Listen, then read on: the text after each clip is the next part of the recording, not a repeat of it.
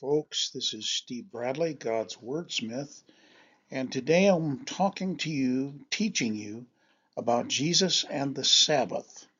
This is a tremendously important topic in the four Gospels because this is one of the main reasons why Jesus was eventually crucified.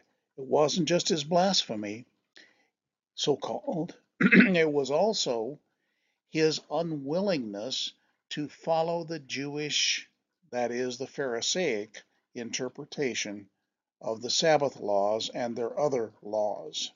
So here's the text. At that time, Jesus went through the grain fields on the Sabbath, and his disciples were hungry and began to pluck heads of grain and to eat. And when the Pharisees saw it, they said to him, "Look, your disciples are doing what is not lawful to do on the Sabbath." But he said to them, "Have you not read what David did when he was hungry? He and those who were with him, how he entered the house of God and ate the showbread, which was not lawful for him to eat, nor for those who were with him, but only for the priests? Or have you not read in the law that on the Sabbath the priests in the temple profane the Sabbath? That is, they work, and they are blameless. Yet I say to you that in this place there is one greater than the temple. But if you had known what this means, I desire mercy and not sacrifice, you would not have condemned the guiltless." That is, he viewed the disciples as without guilt. "For the Son of Man is Lord even of the Sabbath." Now when he had departed from there, he went into their synagogue, and behold, there was a man who had a withered hand. And they asked him, saying, "Is it lawful to heal on the Sabbath?" that they might accuse him. Then he said to them, "What man is there among you who has one sheep, and if it falls into a pit on the Sabbath, will not lay hold of it and lift it out? Of how much more value then is a man than a sheep? Therefore it is lawful to do good on the Sabbath." Then he said to the man, "Stretch out your hand." And the man stretched it out, and he was restored as whole as the other. Then the Pharisees went out and plotted against him how they might destroy him.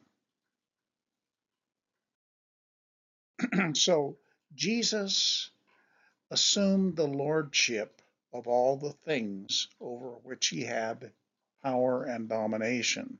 And in particular, he assumed the lordship over the interpretation of the Old Testament. As we read in Matthew chapter 7, he taught them as having authority and not as the scribes and Pharisees. So, for just a moment, let's look at what the Sabbath was in the Old Testament. It originated in Genesis chapter 2, when God actually began the Sabbath rest. Genesis chapter 2 says, "Thus the heavens and the earth and all the host of them were finished. And on the seventh day God ended his work which he had done, and he rested on the seventh day from all his work which he had done. Then God blessed the seventh day and sanctified it, because in it he rested from all his work which God had created and made."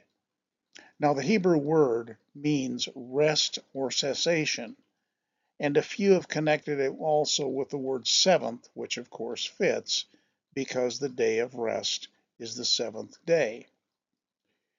In the law, this is the Ten Commandments. It's the law of the Sabbath. "Remember the Sabbath day," says the Lord to Moses through Moses. "6 days you shall labor and do all your work, but the seventh day is a Sabbath of the Lord your God. In it you shall do no work, you, nor your son, nor your daughter, nor your male servant, nor your female servant, nor your cattle, nor your stranger who is within your gates. For in 6 days the Lord made the heavens and the earth, the sea, and all that is in them, and rested the seventh day. Therefore the Lord blessed the seventh day and hallowed it." In addition, the Jewish holidays were Sabbaths and inherited the same rules as the weekly Sabbath, And this is immensely important, folks, because basically Judaism, as far as its calendar, was built around the Sabbath or the Sabbaths. So the Pharisees had a special use for the Sabbath laws. They were used as a form of control for the common people because the Sabbath was a hugely important concept in the Jewish calendar. In fact, it was so important that the Pharisees created many rules to safeguard the Old Testament Sabbath laws. In some cases, these rules merely made it difficult to follow the law and promoted evil rather than good, and this is what we see in the Gospels. Now, the Pharisees' love of their rules is why Jesus was excoriated for doing good on the Sabbath days, and why the disciples received their ire for plucking heads of grain on the Sabbath. The Pharisees loved their rules, but they also loved not to obey them. For example, there was a rule about how far you could go from your home on the Sabbath that was about 3,000 feet, 2,000 cubits to be more precise. It was laid out by the Pharisees, but they also decreed that as long as there was an item from your home in the road, in other words, something put there from your house, say a shoe, you could go to that item, then take another Sabbath day's journey beyond it, where of course there was another item placed there by a servant a day or two before. The more enterprising Pharisees, of course, had a servant go and put items at the road in specific distances so that on the Sabbath the Pharisee could go wherever he wanted. In other words, many of the Pharisees loved to impose rules they would never follow, used them as a control device for the rest of their society. Now, of course, there were good people among the Pharisees, but the majority were, as Jesus tells us in Matthew chapter. And so here is Matthew 23 and what Jesus, at the end of his ministry, said about the Pharisees. And this was the thing that finally got their goat and made them decide to kill him. Then Jesus spoke to the multitudes, that is, all the crowds, and his disciples, saying, the scribes and Pharisees sit in Moses' seat. In other words, they are the inheritor of Moses' authority. Therefore, whatever they tell you to observe, that observe and do. But do not do according to their works, for they say and do not. They bind heavy burdens hard to bear and lay them on men's shoulders, but they themselves will not move them with one of their fingers. The Pharisees hated Jesus, and Matthew 12 is an example of their controversy with him. There are lots of other examples, but here we have the disciples, totally innocent, being taken to task for eating a few handfuls of grain to stave off their hunger. And by the way, the penalty for breaking the Sabbath was death. That's an amazing thing if you think about it. The Pharisees taught that grabbing such grain off of the grain stalks was work and not permitted because they handled it with their hands and pulled it from the grain stalks. Now, by the way, eating grain off the stalks was permitted in the law. Harvesting it was not, so you couldn't put a sickle or a scythe into the grain field, ever. But any day you needed, you could walk through those fields and grab some grain. The healing of the man with the withered hand is similar. The Pharisees held that when Jesus healed, he was working. Jesus' point was that doing good on the Sabbath day was lawful. It should even be praised. And he healed many people on the Sabbath day. John 5, John 9, lots of works done on the Sabbath here in Matthew chapter 12 and a bunch of other places because it was a congregation day. In other words, people got together on that day And if there were sick people there, he healed them. Now, let's talk for a few minutes as an aside about the Sabbath in the New Testament. When we move past the four Gospels, the Sabbath gets little mentioned, except that Paul reasoned in the Sabbath in the synagogues. So why is there so little mention? Well, there are several reasons, but the most important is found in Acts chapter 15. As the story goes, legal scholars, in other words, Pharisees, came from Jerusalem into the church at Antioch, which was a Gentile church by that time, and told the Gentiles that they must be circumcised and keep the law of Moses to be saved. Now, Paul and Barnabas fervently disagreed with this, and the church at Antioch sent them to Jerusalem to determine this issue with the apostles. Now, there was a great deal of argument over this, and I recommend that you read Acts 15, with Paul and Barnabas testifying that the Gentiles had believed in Jesus as Lord and didn't need to keep Jewish law. Interestingly, this was also the experience of Peter. And Peter rose up during this council and said to them, Men and brethren, you know that a good while ago God chose among us, that by my mouth the Gentiles should hear the word of the gospel and believe. That's in Acts chapter 10. So God, who knows the heart, acknowledged them by giving them the Holy Spirit, just as he did to us, and made no distinction between us and them, purifying their hearts by faith. Now, in Acts 10, when this occurred, when the Gentiles received the Holy Spirit, and you'll read in there that the Holy Spirit fell on everyone who heard the word, and they believed, and then they spoke in tongues. When this occurred, the Jews who came with Peter were sort of forced to acknowledge that the Holy Spirit was given on the basis of faith in Jesus as Lord without any works required. That's a very important point. God superseded all of the statements that the Jews believed were important in the law, and finding salvation by their works.